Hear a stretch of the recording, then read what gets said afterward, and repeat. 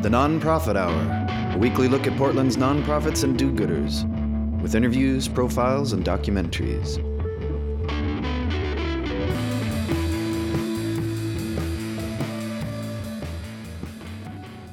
This is the Nonprofit Hour program here on X-Ray FM. The show is brought to us by the Media Institute for Social Change, a public interest media lab that works to inspire, empower, and engage emerging media producers. I'm Jason Dennington. Portland is a city that, as evidenced by being home to one of the greatest independent bookstores in the country, has a long love of reading. On today's show, we welcome Andrew Proctor, Executive Director of Literary Arts, who are most widely known for presenting the Portland Arts and Lectures series at the Arlene Schnitzer, as well as the annual Wordstock Festival. First up, though, we have some news about an event coming up this week, and on the phone to tell us about it, we're pleased to have Christy Balzer, Executive Director of the Rock and Roll Camp for Girls. Welcome, Christy. Hi, thank you.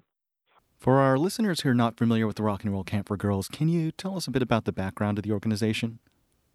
Of course, yeah. Rock and Roll Camp for Girls started 15 years ago, and it started out as a PSU capstone project by a woman named Misty McElroy. And she wanted to bring girls together to experience rock music in a space that was safe and was girls only. 15 years ago, girls were not a big part of the music scene, particularly the punk music scene. And that was what Misty wanted to create. And she had no idea that what she was doing was going to become such a phenomenon. 15 years later, we're still running strong here in Portland, and there are over 50 camps worldwide. The whole point of the camp is to give girls the experience to build self-esteem and to encourage them to use their voices. So during the week of camp, they learn to play an instrument. They form a band with other girls their own age. They learn to write a song with their band, write an original piece of music, and then perform live in front of an audience at the end of the week with their band.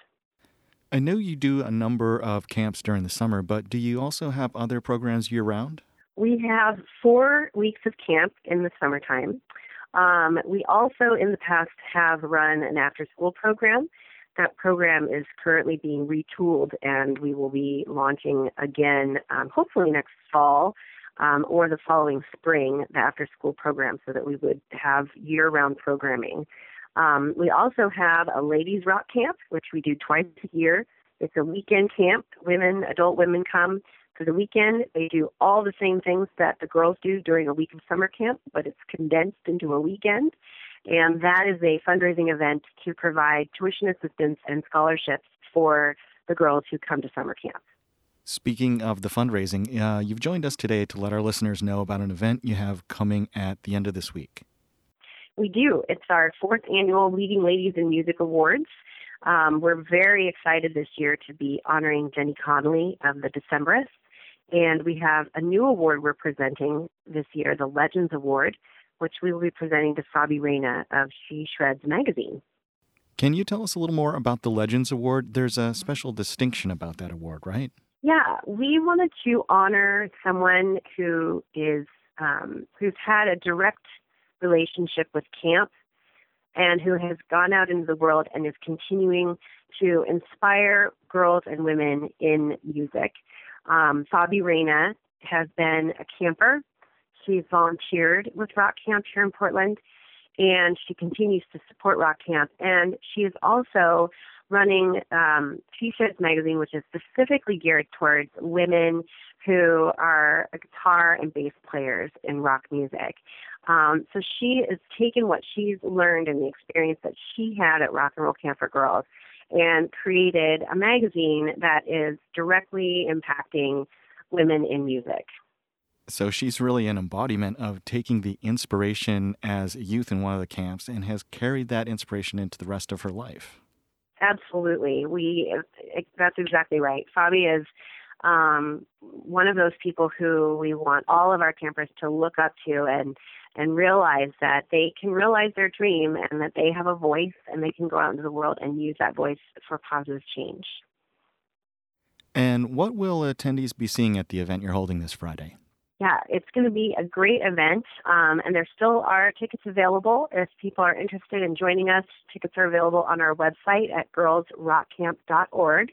We're going to start the evening with a reception in our courtyard, and of course, we're going to have some great activities. We're going to be pouring some wine and some beer, past appetizers.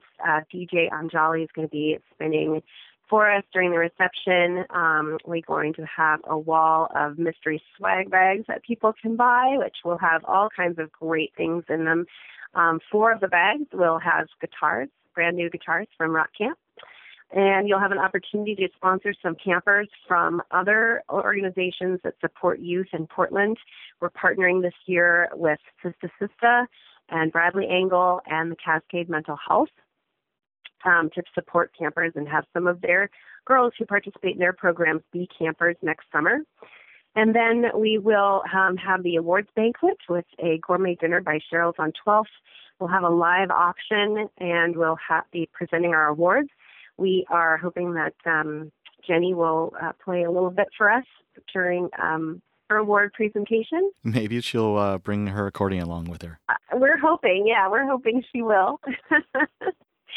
And then we're going to end the night with an after party. We have a surprise local band playing, so it's going to be a lot of fun. And to wrap up, can you give us all the details about how to attend the event and find out more? Absolutely. So Leading Ladies in Music Awards happens this Friday, November 4th at 6 p.m. at the First Christian Church on the corner of Columbia and Broadway. And you can get tickets at our website, which is girlsrockcamp.org. Thanks, Christy, for coming on today and telling us all about it. You're welcome. It was my pleasure. Thank you for having me.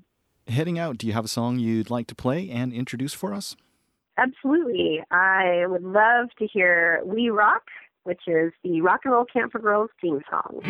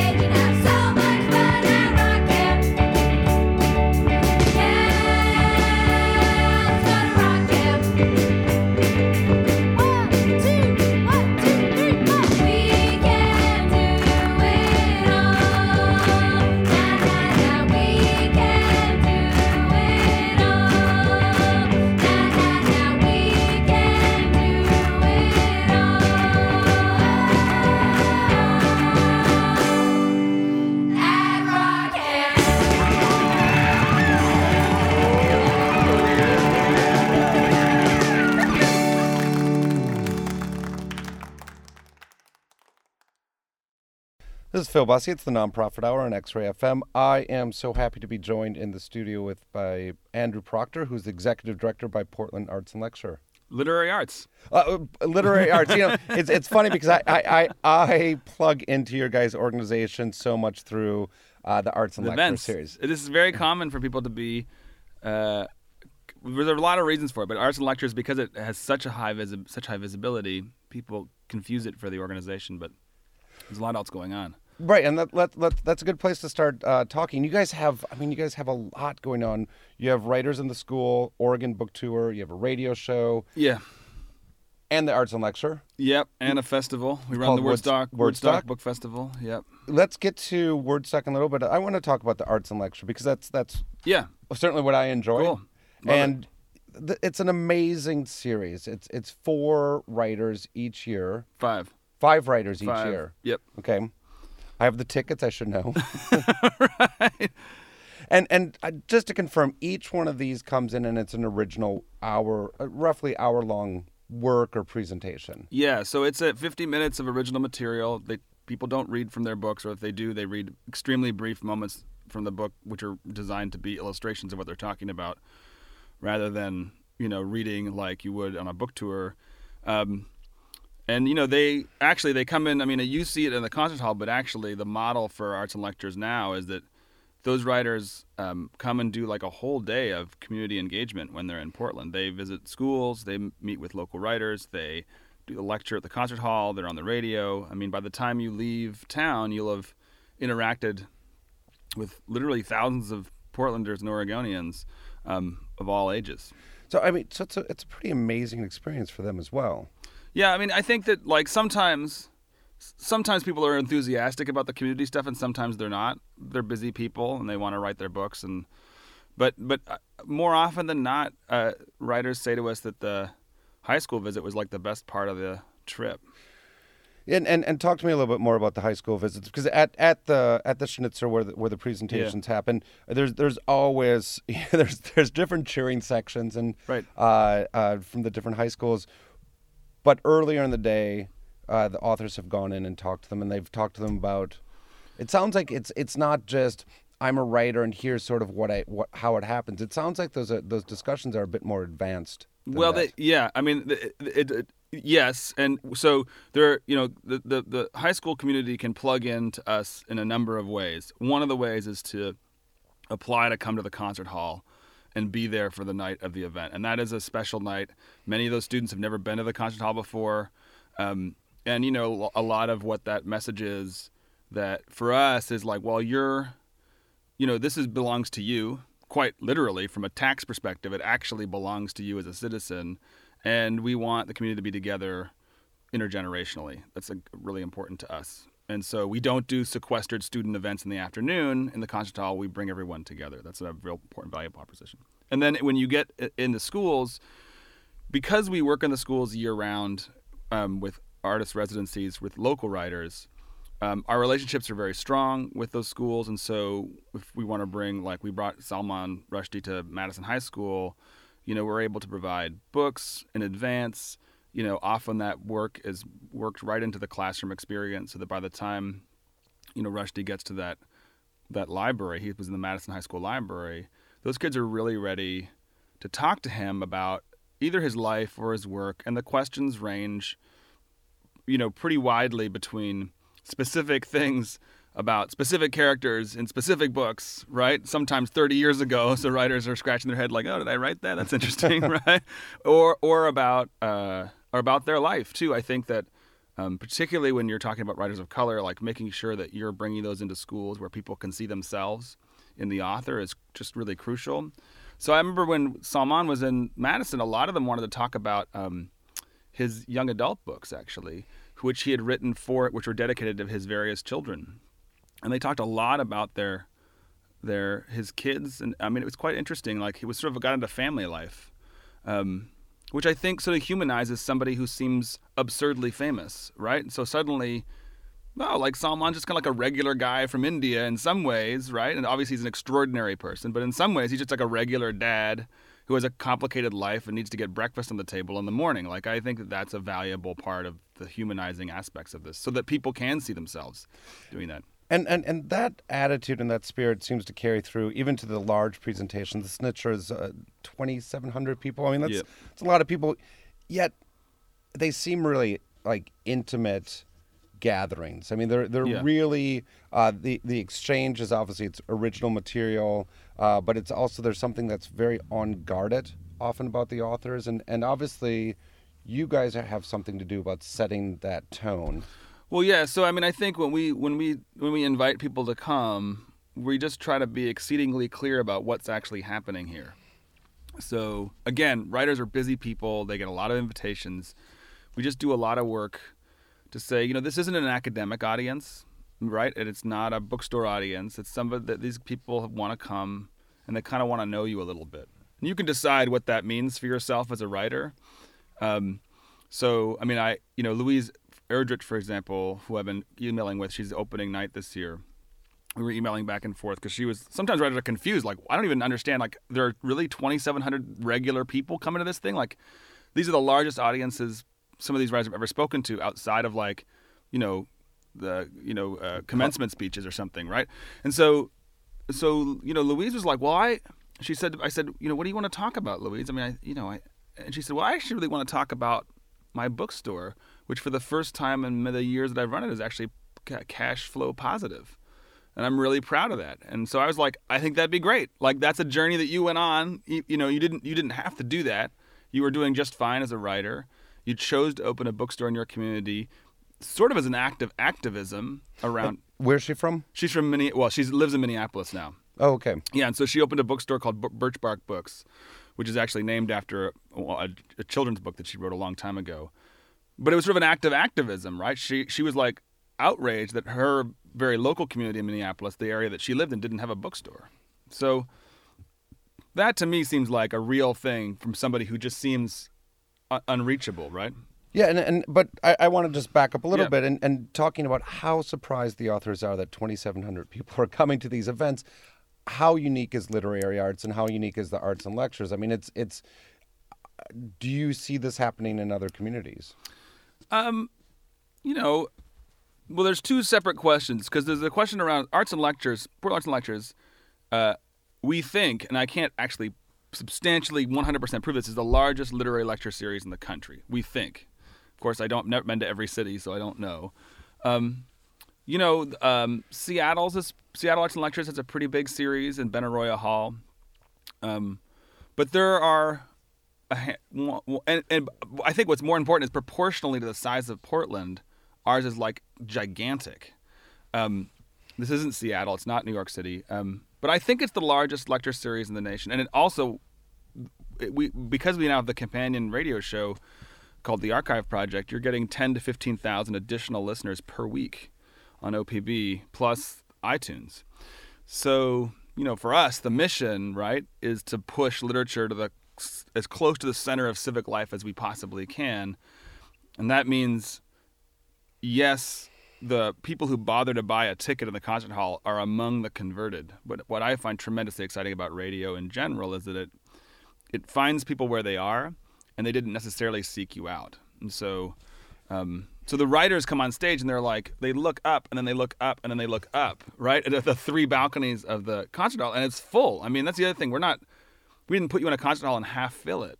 So, I mean, at Anthony Doerr last year, there were like people in the aisles, and I mean, it was really intense. Yeah, I mean, it's.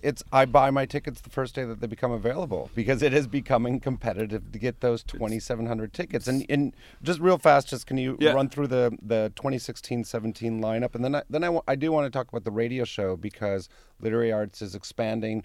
Wordstock was last year for the first time, again a reboot, right? And then the radio show, but the five writers coming this year. Yeah, so Louise Erdrich opens the season.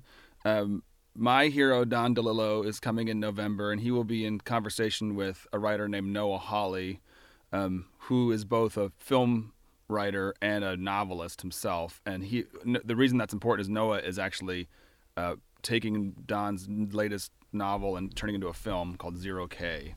So they're already closely collaborating, so I thought that'd be a really cool conversation to hear those guys talk about that collaboration. In January, we have Colum McCann coming, who wrote Let the Great World Spin, probably most notably, and won the National Book Award. Tracy K. Smith, the poet, Pulitzer Prize-winning poet, is coming. And then rounding out the season is Siddhartha Mukherjee, who wrote The Emperor of All Maladies, which is the biography of cancer, and has just recently written a book called The Gene, which is about the advances in sort of the research around genetics and cancer and medicine in general. Really important writer, partly because he can make a lot of pretty esoteric science really like accessible and actually quite exciting to the layperson. And I mean, it's such a grab bag of Yeah, authors. right. How do you guys, who chooses? I mean, this is the fantasy team of writers, and you guys, do you sit down in a room with the board of directors? Do you do this alone? What's the process for the selection? Oh, well, I mean, so the answer is yes to both of those questions, which is that our community, we do a whole bunch of things to sort of figure out where our community is at. And I think about arts and culture in general, not just the series, but just what we're doing in the world. There's a great metaphor that is useful to me as a tool, which is sort of the respiratory system. In some cases, you're going to push culture out, things that you think people should care about that they might not already. And then in many cases, you want to pull in the concerns of the community and make sure that you're addressing those things. So we survey our audience and our general community every year to get a sense of the people that they're interested in and want to see. We do brainstorming sessions with advisory councils and the board of directors and the staff. And we track kind of what is current in the world that's going on right now. We book the season pretty far out, so the season tends not to be right on the cutting edge of things. That's why Wordstock ended up being a great addition to the sort of suite of programs. That festival books in a much tighter timeline. For example, I booked this season a year and a half ago. I would not have known at the time just how significant Colson Whitehead's new novel is, The Underground Railroad, which is now tracking at number 1. It's bouncing between those. But he's in the festival because Manda, who books the festival, is booking in a much shorter time frame. So that's a real compliment to the things that we do. And then, you sit and I have 10 or 15 writers who are like warhorse writers that we just want to bring, and I send them letters every year, and they send me rejection letters every year. But then eventually persistence is a big piece of that. We actually tweeted out a photo of a scan of a letter from Don DeLillo from 1996 that was like, Dear Miss Mancini, who was running the organization at the time, I'm not coming and I'm never coming, right? But like, we just wore him down, right? And so, getting the timing right means inviting people year after year after year after year. So so we get all these big collection of names, whether it's from surveys or brainstorm or whatever, and then we just think about the 5 slots. We think about the series in terms of 5 slots rather than 5 writers. So you want to have one warhorse writer for sure, right? Somebody who is has so much cultural saturation that people just really want to hear from them, and they're not always that available, right? So what makes a series feel really special? Well, in this case, Louise and Don very rarely do public appearances. And then you think about, I look also at what's really selling in paperback, because especially novels, because that's really what book clubs are probably reading right now. And so, for an example of that is like when Abraham Verghese's novel came out, Cutting for Stone, in hardcover, it sank without a trace, right? It got published to 0 crickets. But when it came out in paperback, this is a credit to Vintage, who's the paperback publisher, that book suddenly began to accumulate steam and was on the bestsellers for 2.5 years. And that's information to us about who's reading that book. Do you know what I mean? I always think about one unusual writer for the series. Who would you not expect us to put in the series? So putting in a African-American poet, Tracy K. Smith, who won the Pulitzer, probably isn't the first place you'd go for that series normally, right? So that's a really great chance for us to introduce a writer you may not know about. People unfortunately don't read poetry at the same rate they read novels and nonfiction. I always want one really great nonfiction writer. Somebody who's doing something really interesting in nonfiction. Siddhartha Mukherjee that's certainly that person. Especially, and also, with medicine too, I just feel like with OHSU being such a big part of the city's life, there's an audience for that for sure. He is one of the grand poobahs of that work. And then, Colum is just an amazing writer and I mean, he's hilarious too. I mean, he's a wonderful speaker. I'm excited to see him. So that's kind of how we broadly get there. And it's like, it's sausage making for sure. A lot of rejection goes on. It sounds more like putting together a basketball team. Right. Yeah, everyone's got a position. Yeah, everybody's got a different position, a different strength. Because our audience tells us, what they want, that variety. So when we talk to them about like, hey, what do you want to see? What do you like? What do you don't like? We want to know. Our audience tells us, and this is true for the radio show too, that like what's really exciting about being in the city is that we have this group of people who are really curious. And they would like, within the sort of certain bandwidth, to be surprised a little bit. And they're open to going to things that they maybe don't recognize the writer's name. It's also the strength of having a subscription series, quite frankly. I mean, if we were not subscription, then you wouldn't get the size of the audience for some of the lesser-known writers. But because of the subscription model, actually people have come to really trust the brand and will go when they don't know who that writer is.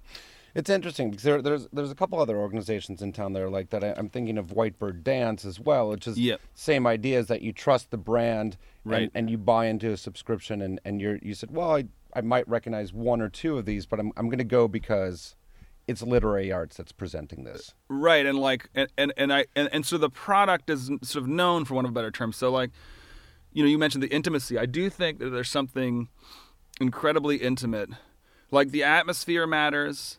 And the format matters in ways that sometimes I think it's easy to write off in our very sincere world of arts and culture. So like, I think the idea that, the lights go down and you're facing someone on a stage who's spotlit, like at that point, it's just someone's talking to you, even though you're in a room with 2,000 people.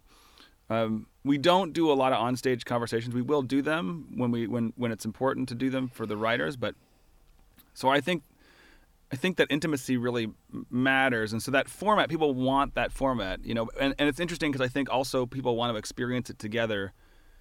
And I think that's a really fundamental need that we all have as humans, is to do these things together. It's about collective experience, for sure. Andrew Proctor is the executive director for Literary Arts. Literary Arts presents Portland Arts and Lecture, Writers in the School, Oregon Books Tour, Wordstock, and can I still say new radio show?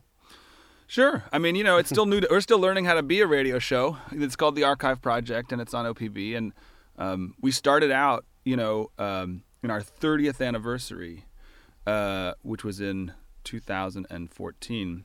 30th anniversary for Literary Arts. Yeah, and our 30th anniversary, and we had been, but previous to that, once in a while we'd broadcast something as a sort of special broadcast that OPB was interested in.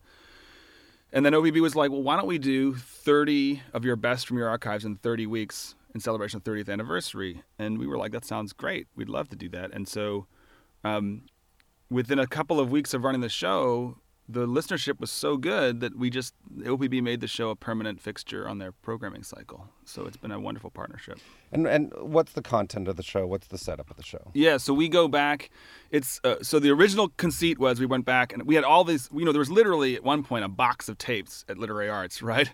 And it was, everybody from Stegner in the 80s, Rushdie during the Fatwa. I mean, you name the writer, Patchett, Gilbert before they were famous, like incredible people. And this asset was just sitting on the floor of the organization. And so we went about digitizing it, reaching out to all the writers to get permission. And we're presenting snapshots of writers in time in different contexts. And then also mixing into that what we're doing right now. So all the lectures of next season will make it to the radio pretty fast after they are presented at the concert hall. So it's, it's a literary radio show. It is the writers speaking to you, and in many ways, it's very similar to the concert hall. Radio is so intimate, right? And you brought in a clip. So this is Barry Lopez. Barry Lopez and John Krakauer came. We, as you mentioned, sort of relaunched the book festival, and so many of the events in the book festival are recorded and then made into the Archive Project show. OPB is a big partner for us in that whole endeavor. And so Barry has been involved with the organization since the beginning. I mean, since the very beginning, I think. And he's a great friend of the organization. And he has a lot of concern around the writer's role in the world, just in general, beyond just making books. And he has a pretty nuanced understanding of that. So, like, he doesn't think of writers necessarily as activists, but he does think of them as having a greater role than just simply outputting new hardcovers. And so he agreed to call John Krakauer, who is extremely difficult to get to come and do anything. And through the strength of that friendship, John came out, and they, had an hour in the old church, which was one of the venues for the festival. And they weren't talking about a new book, which is the primary conceit of the festival. They really were talking about what is the writer's role in the world. It was a real honor to have that event. It was a big deal to us, and it was wonderful of Barry to really extend some social capital and talk John into doing it. Well, how about we take a listen, get a sense of the how about we get a sense of the flavor of the archive project? People ask me about,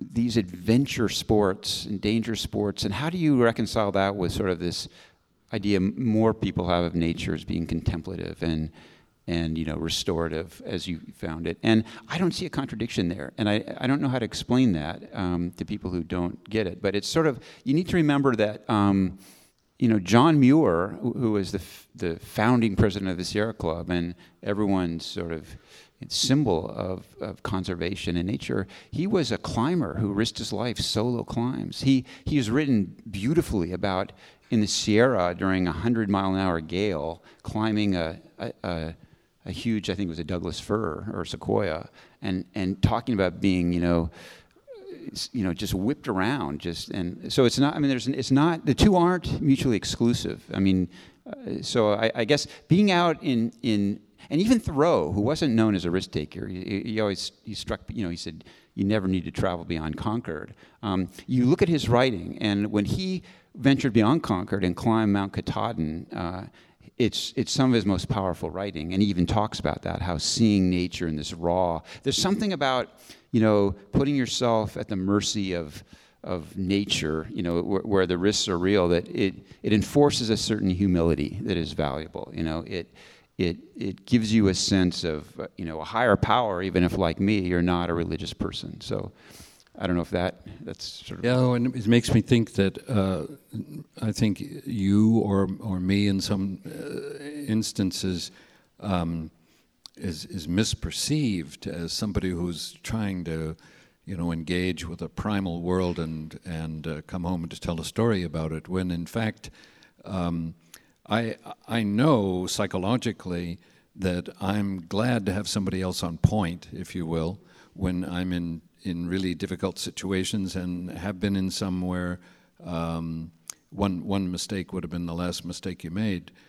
But the draw for me about the contemplative part of an involvement with a non-human landscape and the engagement itself is just modulated intensity. There's a way in which, I'm thinking about, for example, I spent about 3 weeks diving under the ice in Antarctica with benthic ecologists, and it was technically the hardest thing I think I ever did, trying to get used to how to orient myself in what was a dangerous situation.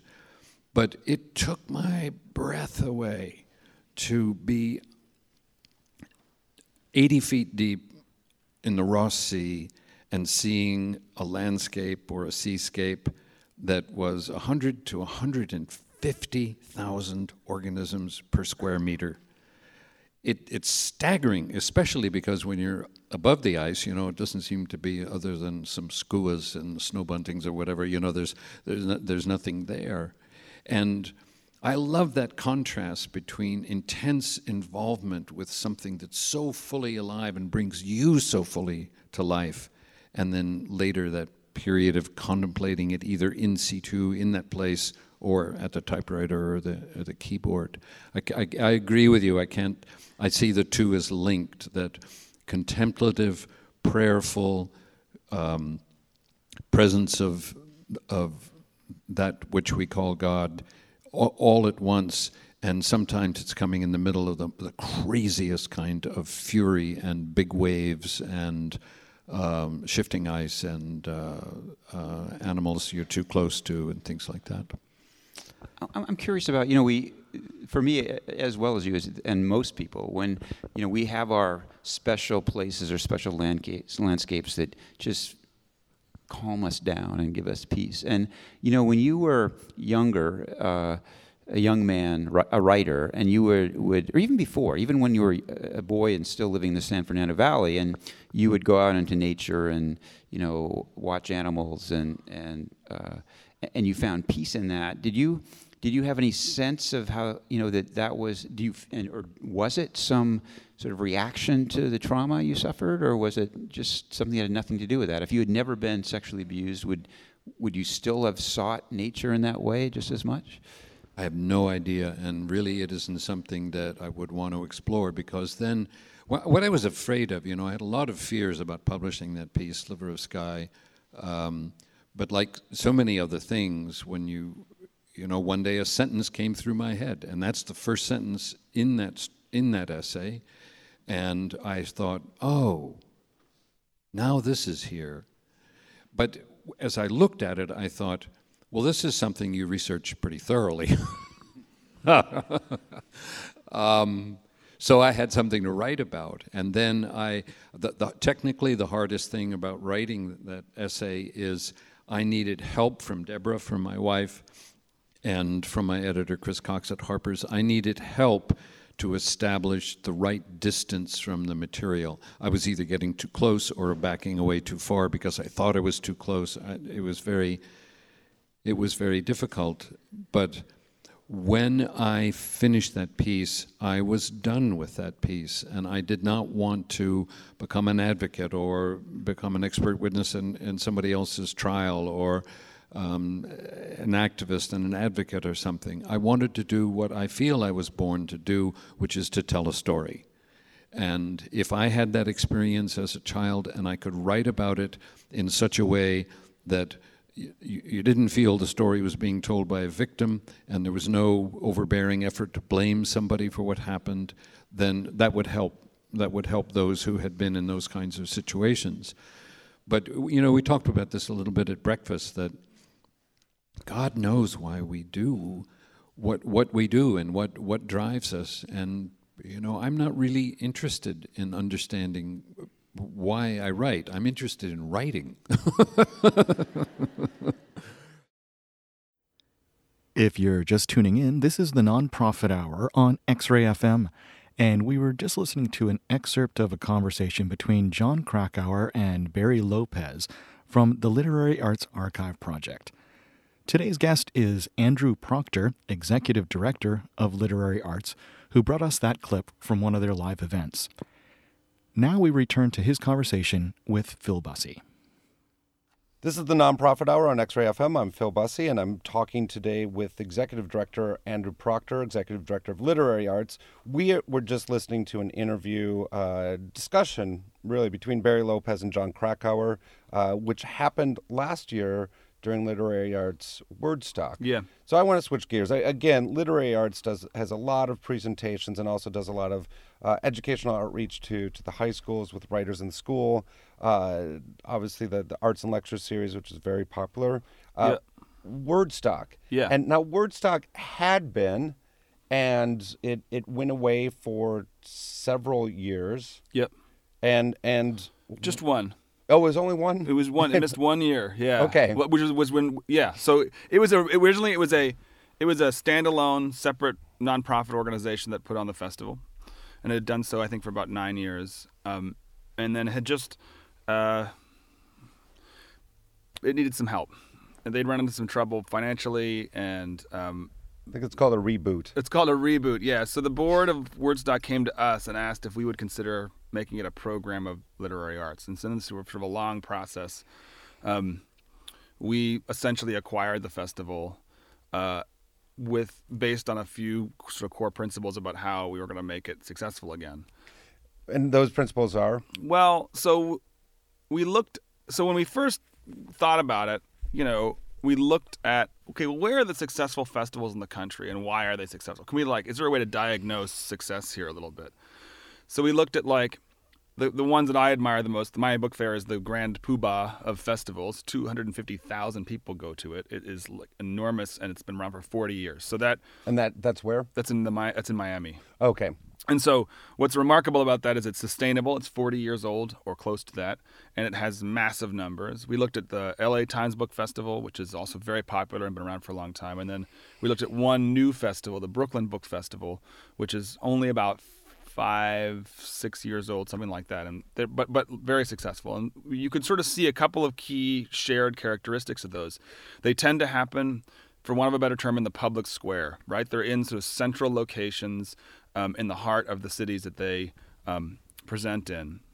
They and they tend to run best on partnerships. So they really engage their communities to program the festival together.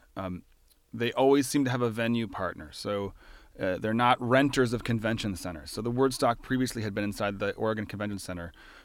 It's a perfectly fine convention center, of course. I think Portland Monthly describes it as tragically practical, right, as a space. And so, you know, we go back to this question of like atmosphere matters and where. So we decided, based on sort of knowing that, we decided, okay, let's see if we could move it to downtown Portland. And that's where, you know, Portland Art Museum, and particularly Brian Frizo, who's the executive director of the Art Museum, comes into play because, and this is only maybe could happen in Portland, is like I pick up the phone and call the director of our art museum, and I ask him to give me the art museum for 2 days, and he doesn't hang up on me, right? Or laugh, or like, and he called me back, and you know, a couple days later, and said, you know, we're in. So that yes, it creates all the cascading effect to having the festival relaunched, because without that yes, it just would have been untenable for us, because we just don't think that the convention center was the right place for it. And so you had events scattered throughout the downtown, near the museum. There's is in the church, one of the churches, and the park blocks, essentially, right? So you imagine where sort of down from PSU, and then it sort of goes all the way past the art museum, and then it abuts at the Arlington Club, I think. And although it was a really rainy day last year. Yes, it was. There was something that was fun about having to walk between speakers or venue spots. I mean, yes. Well, one thing is we kept it last year pretty contained. So it was like really on the park block. So you were never going more than a block or two. I kind of would love in our first year not to have pelting rain, but this is also Oregon in November, so we were ready for that. And I think there was a lot of energy around the festival. You know, there were some issues last year for sure. The programming was fantastic, and we had some of the greatest writers in the world, frankly, at that festival. We got a little overwhelmed by attendance, which we're sort of fixed this year. But it was good to know that yes, this is something that people actually want in large numbers, right? Because that was an unknown for us, is just how many people would want to come to a festival, because it was having declining numbers when it was at the convention center. So we couldn't decide whether is this just something people don't want, or is it just not the right thing. Well, and it's a lot more for you to manage. I mean, when you're doing the arts and lecture, you have one person, and there's a real focus spotlight on that person. Suddenly you have dozens of writers who are doing their own thing, who have their own demands, who are out partying at night. Yep. That's a lot of that's a big circus to manage. That's right. I mean, it only gets managed partly because one, Amanda, who runs it, is amazing, Amanda Bullock. Two, like 250 volunteers. I mean, this is not in so many ways. It is Literary Arts Presents Wordstocks, but it's also like not. It's like Portland Presents Wordstock in many ways, because you have dozens and dozens and dozens of other organizations inside the city, collaborating with us to present the festival. You have hundreds of volunteers, working with us to make sure that, yes, the hungover writer someone goes to his room and, knocks loud enough to get him up and get him down to the thing. And, it does seem kind of miraculous that it works. I mean, I will say, like, you were like, oh my gosh, like it really actually happened. It's tremendously invigorating to be in a place where that level of collaboration is possible. And it really and you have outreach. Then you're partnering. You're working with Livewire. Livewire is a partner. I mean, our primary partner. So the Art Museum is our primary venue partner, and then you have OPB as a broadcast partner. So they broadcast lots of the events, and then we broadcast the rest of them. And then you have evening events. So you have the core festival happens between 9 and 5, and there's like, I mean, dozens and dozens of events all day. But then you have looking forward to this year, you have on the Friday night before the festival this huge literary bar crawl. It's going to go from the park blocks all the way down to the Pearl. There's something like 40 events in that one alone. And most of those events are being curated by local organizations rather than Literary Arts itself. And then the next day, Saturday the 5th, you have a whole day of events. And then in the evenings, you also have sort of you have like Livewire doing an event, something called Literary Deathmatch doing an event, which is an amazing, hilarious, ridiculous event, which I encourage everyone to try to get to. You have Backfence PDX is part of it, doing evening events. So there's an array of other things happening around it. And I mean, the best possible outcome for the festival over time, and you see this in other cities, is that you have the core festival, and then other people start programming around it without even like talking to you about it. Like, that's not competitive. That's what you want. You want to have a sense of like a moment, a civic moment for literature that is bigger than any one organization. Because again, if our mission is to push literature to the heart of civic life as best we can, then that is certainly happening, and we see the enthusiasm for it. Yeah, and in a way, Wordstock is living up now to its inspiration, at least name-wise, of Woodstock. Yeah. In terms of that sort of just sprawling and little parties and events springing up all around it. Right. Well, and the idea that like literature is actually fun. Right, Absolutely. as opposed to like, oh, this is good for you. That's not the message. I mean, we put a beer tent and a wine tent and music and like art. Like, we really worked hard to make it feel that way. And that's just so that people don't think it is just the Wild West of literature. There is also very traditional presentations. One of my favorite last year was Jesse Eisenberg, who is probably best known for social media and acting, but is a really wonderfully comedic writer, yeah, and a live wire to interview. And he was interviewed by Jonathan Raymond, right, who is a filmmaker, but also whose book Half-Life has to be one of my favorite books about Portland. Yeah, and you know, and that was a lively conversation, but we're talking about these drinking events and but at the same time, Wordstock really does have that traditional core to it. That's that day. So yeah, for sure. I mean, I think that, well, you think about that, the Krakauer and Lopez conversation. I mean, these are some of the world's greatest writers talking to each other about the things that matter most, for sure. So yeah, I mean, I love that Eisenberg event, and although very funny, they get to some pretty serious things at that event too. So it is definitely, and when I'm looking ahead, we're lucky enough to be hosting Colson Whitehead. I mean, The Underground Railroad is a fantastic novel, even if it's just punishing, and it gets to the heart of some of the most important issues that the city's facing right now. And he'll be in conversation with Yad, I think I'm going to pronounce her name, I hope I'm getting this right, Yad Gyasi, who wrote a book called Homegoing, a novel, which is about the slave trade in Africa. And of course, Colson's book is about the slave trade in the United States. So there's a lot of that, what we think are really serious, important literary events. But we also try not to take ourselves too seriously all day. And I think that trying to find that balance is something we're always trying to do. Well, and treating authors like they're people that like to have fun and that have emotion and that are interesting. And I think that's what's really nice about it is that the writers do get to be unguarded, and this isn't a stuffy event. Right.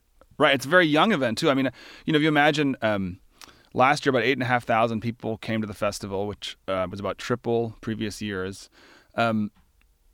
A full 10% of those people were below the age of 18. I mean, not just people in their 20s, below the age of 18. So this idea that sometimes gets repeated, this meme about literature and who reads, and it's old people, it's like not. It's just decidedly not. Like, I have now lots of evidence to the contrary that in fact, people of all ages really care about this stuff. They're reading, they're passionate. I mean, it's tremendously invigorating. Andrew, let's take a music break. Do you have a song suggestion for us? Yeah, well, let's play something by Willie Vlautin, who is, the author of Lean on Pete, which is an Oregon Book Award winner, and he's a fantastic musician. So let's hear something from him. Great choice. Ruby and Lou met in the break room of a grocery store. They saved $1,000 and left her mother on disability, and his mother and her 4 other kids. They caught a ride to Spokane, and they rented out a room. They spent every day in bed. Oh, and night they did too. See, they were in love. They thought they were free from it. Ruby and Lou took a bus to Portland.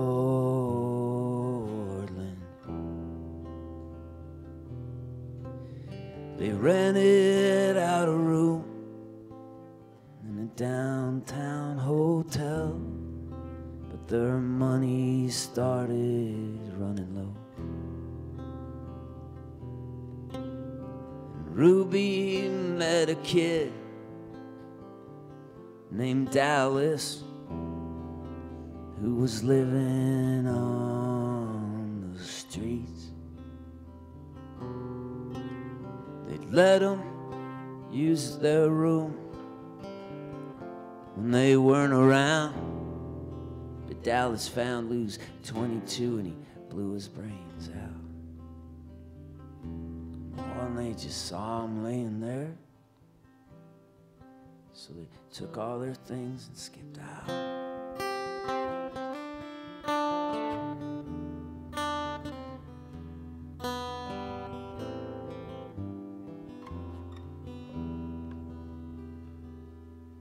Maybe the whole world is cursed. Ruby said it might be, but since we're together, I know it's not. Maybe it's just the West. Ruby said it might be, so for years they just kept heading east.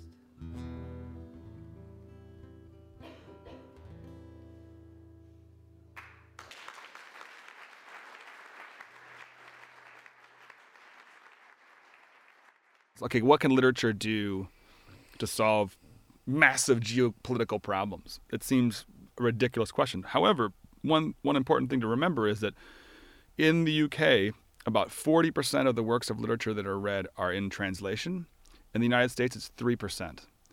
And if arts and culture and literature are pathways to empathy and to understanding other cultures, it's no surprise that Americans found themselves in 2004 in a kind of geopolitical cul-de-sac in Iraq. Like, what do we do? Like, how do we get in? How do we get out? What is happening? There was no cultural understanding.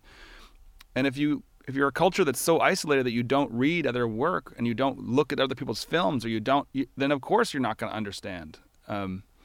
So his answer, the answer that I tried to work on, was just to raise greater awareness of international literature in the hope that one day Americans would read more of it and therefore have a greater understanding of the world, and maybe one day that would lead to better decision-making around what we're doing in other parts of the globe. And that mission you seem to have injected that, or it seems to at least coincide with what Literary Arts wants to do. I mean, I think the choices the Portland Reads. Everybody reads, yeah. Everybody reads. Yeah. You know, and this here is Matthew Desmond. He's the author of Evicted, Poverty and Profit in American City, which it's about Milwaukee, Wisconsin, not Milwaukee here.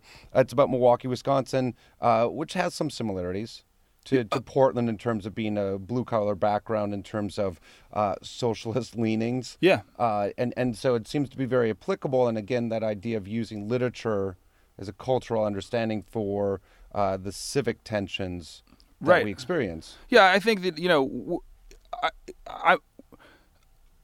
we're in it for art, but we're also, I think that literature is more than that. In fact, literature is tremendously exciting because it can be very literal in some cases, and I think sometimes literature, when it's really well done, acts kind of like a Trojan horse for the most important issues of the day, which is that because the subject matter is wrapped up in great beauty, people are willing to accept it in a way that when you just give it to them in bullet points, they will not. And so, that book Evicted, I hope everybody will read it. I mean, just to say that the Everybody Reads program is a partnership with the Multnomah County Libraries program, and our contribution to it is to bring the writer to the city. And I'm lucky enough to be allowed to have a say in who the writer is, but it's certainly the libraries program.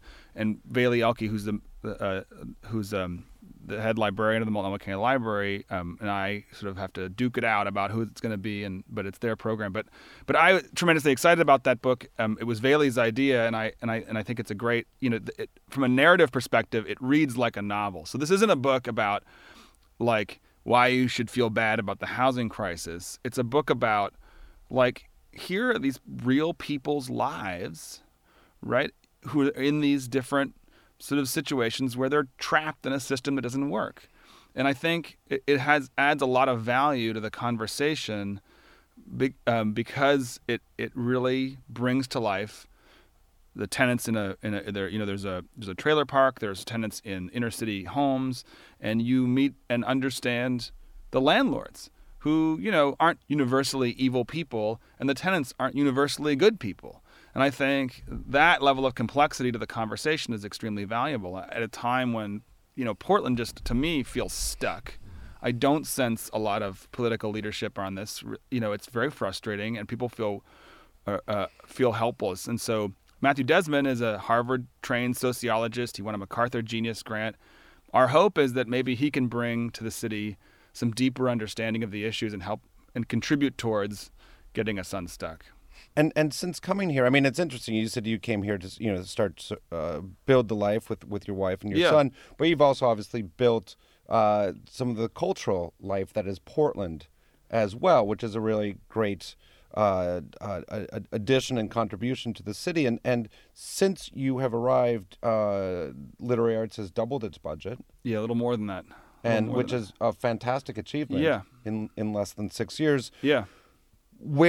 Where is that coming from? Where is that additional? Is that additional revenue from additional programming? Is that additional grants? Is that additional just donations that you've been able to generate through enthusiasm for the organization?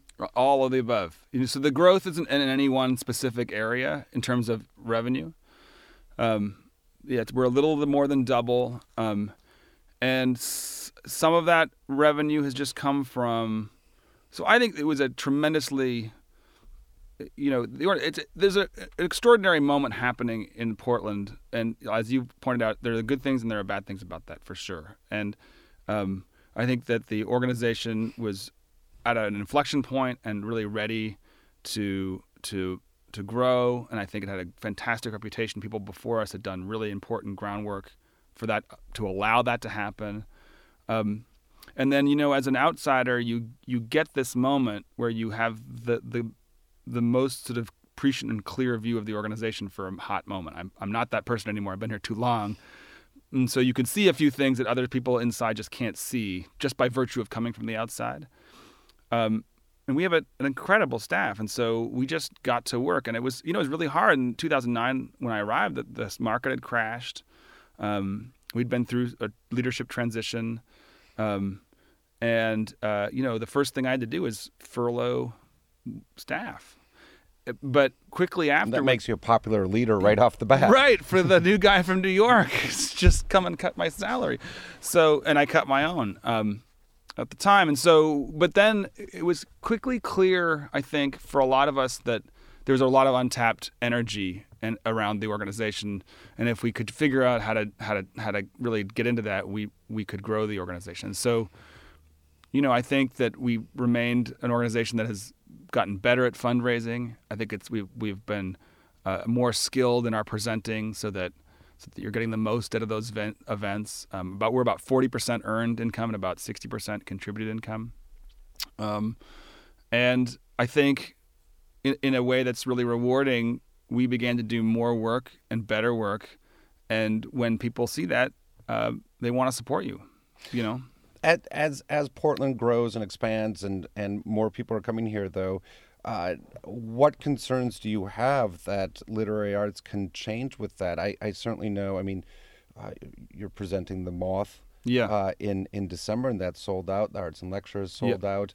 At what point or how do you manage an organization that is so much of its charm, or part of its charm is the accessibility it provides? How do you balance that so it doesn't become a San Francisco or New York feeling to it that it is only for the elite?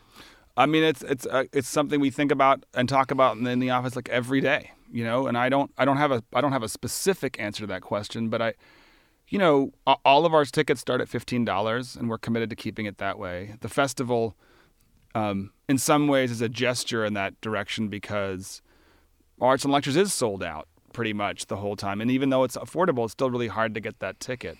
So for us, putting a festival on where, the whole day is $15 and you get $5 back to spend on books that day with a voucher, felt like an important part of the mission because people weren't getting into the concert hall because you just couldn't get seats no matter how expensive or cheap they were. So you're always looking for ways to find your audience and make it available to them. So the radio show goes to this idea that like, okay, everybody can't go to the concert hall who maybe wants to, but you can get that content, and maybe it's not quite the same. I recognize it's not, but we're also making it available free. You can subscribe on your phone. I mean, a lot of people I know now are subscribing through iTunes and then plugging into their car for like long drives, and you can go all the way back to the archives. So we're always looking for the ways in which we can engage the community. I mean, the other gesture to this question exactly was in 2011 we moved into our own storefront space downtown, and just last year we added more space. And one of those spaces is a sort of little black box theater. Essentially, it's about 60 seats, and we help the community present the things they want to present in that space. It is literally a very beautiful, but it's an empty box. And here's a chance for us to co-program with like micro organizations, things that they really care about. So it's not what we care about. It's sort of what do you care about? And what's really cool about that is we can have an event with 60 people on any given night, but I can record that event and we might have an audience of 10,000 for it. So that ability to scale, both directions is sort of a crucial feature, a relatively new feature of the organization. But it's like really hard. I mean, just dealing with. I mean, thankfully we have a long lease in our building, right? So what's going to happen to commercial? I mean, we moved in. Commercial real estate they were giving it away, right? 2011 was not a good time for downtown Portland. That is changing rapidly. I'm glad we're in a long lease, but we don't own our building, so we'll see what happens in 2022 when our lease is up. But Andrew Proctor is the executive director for Literary Arts. How about a one-song suggestion to take us out? Oh, well, let's listen to some Emancipator because they very generously donate their music to our radio show. So I'd love for more people to hear them. Excellent. Thank you so much for coming in. Thanks for all the contributions to the city. Well, thank you, Phil, for doing this and having me in.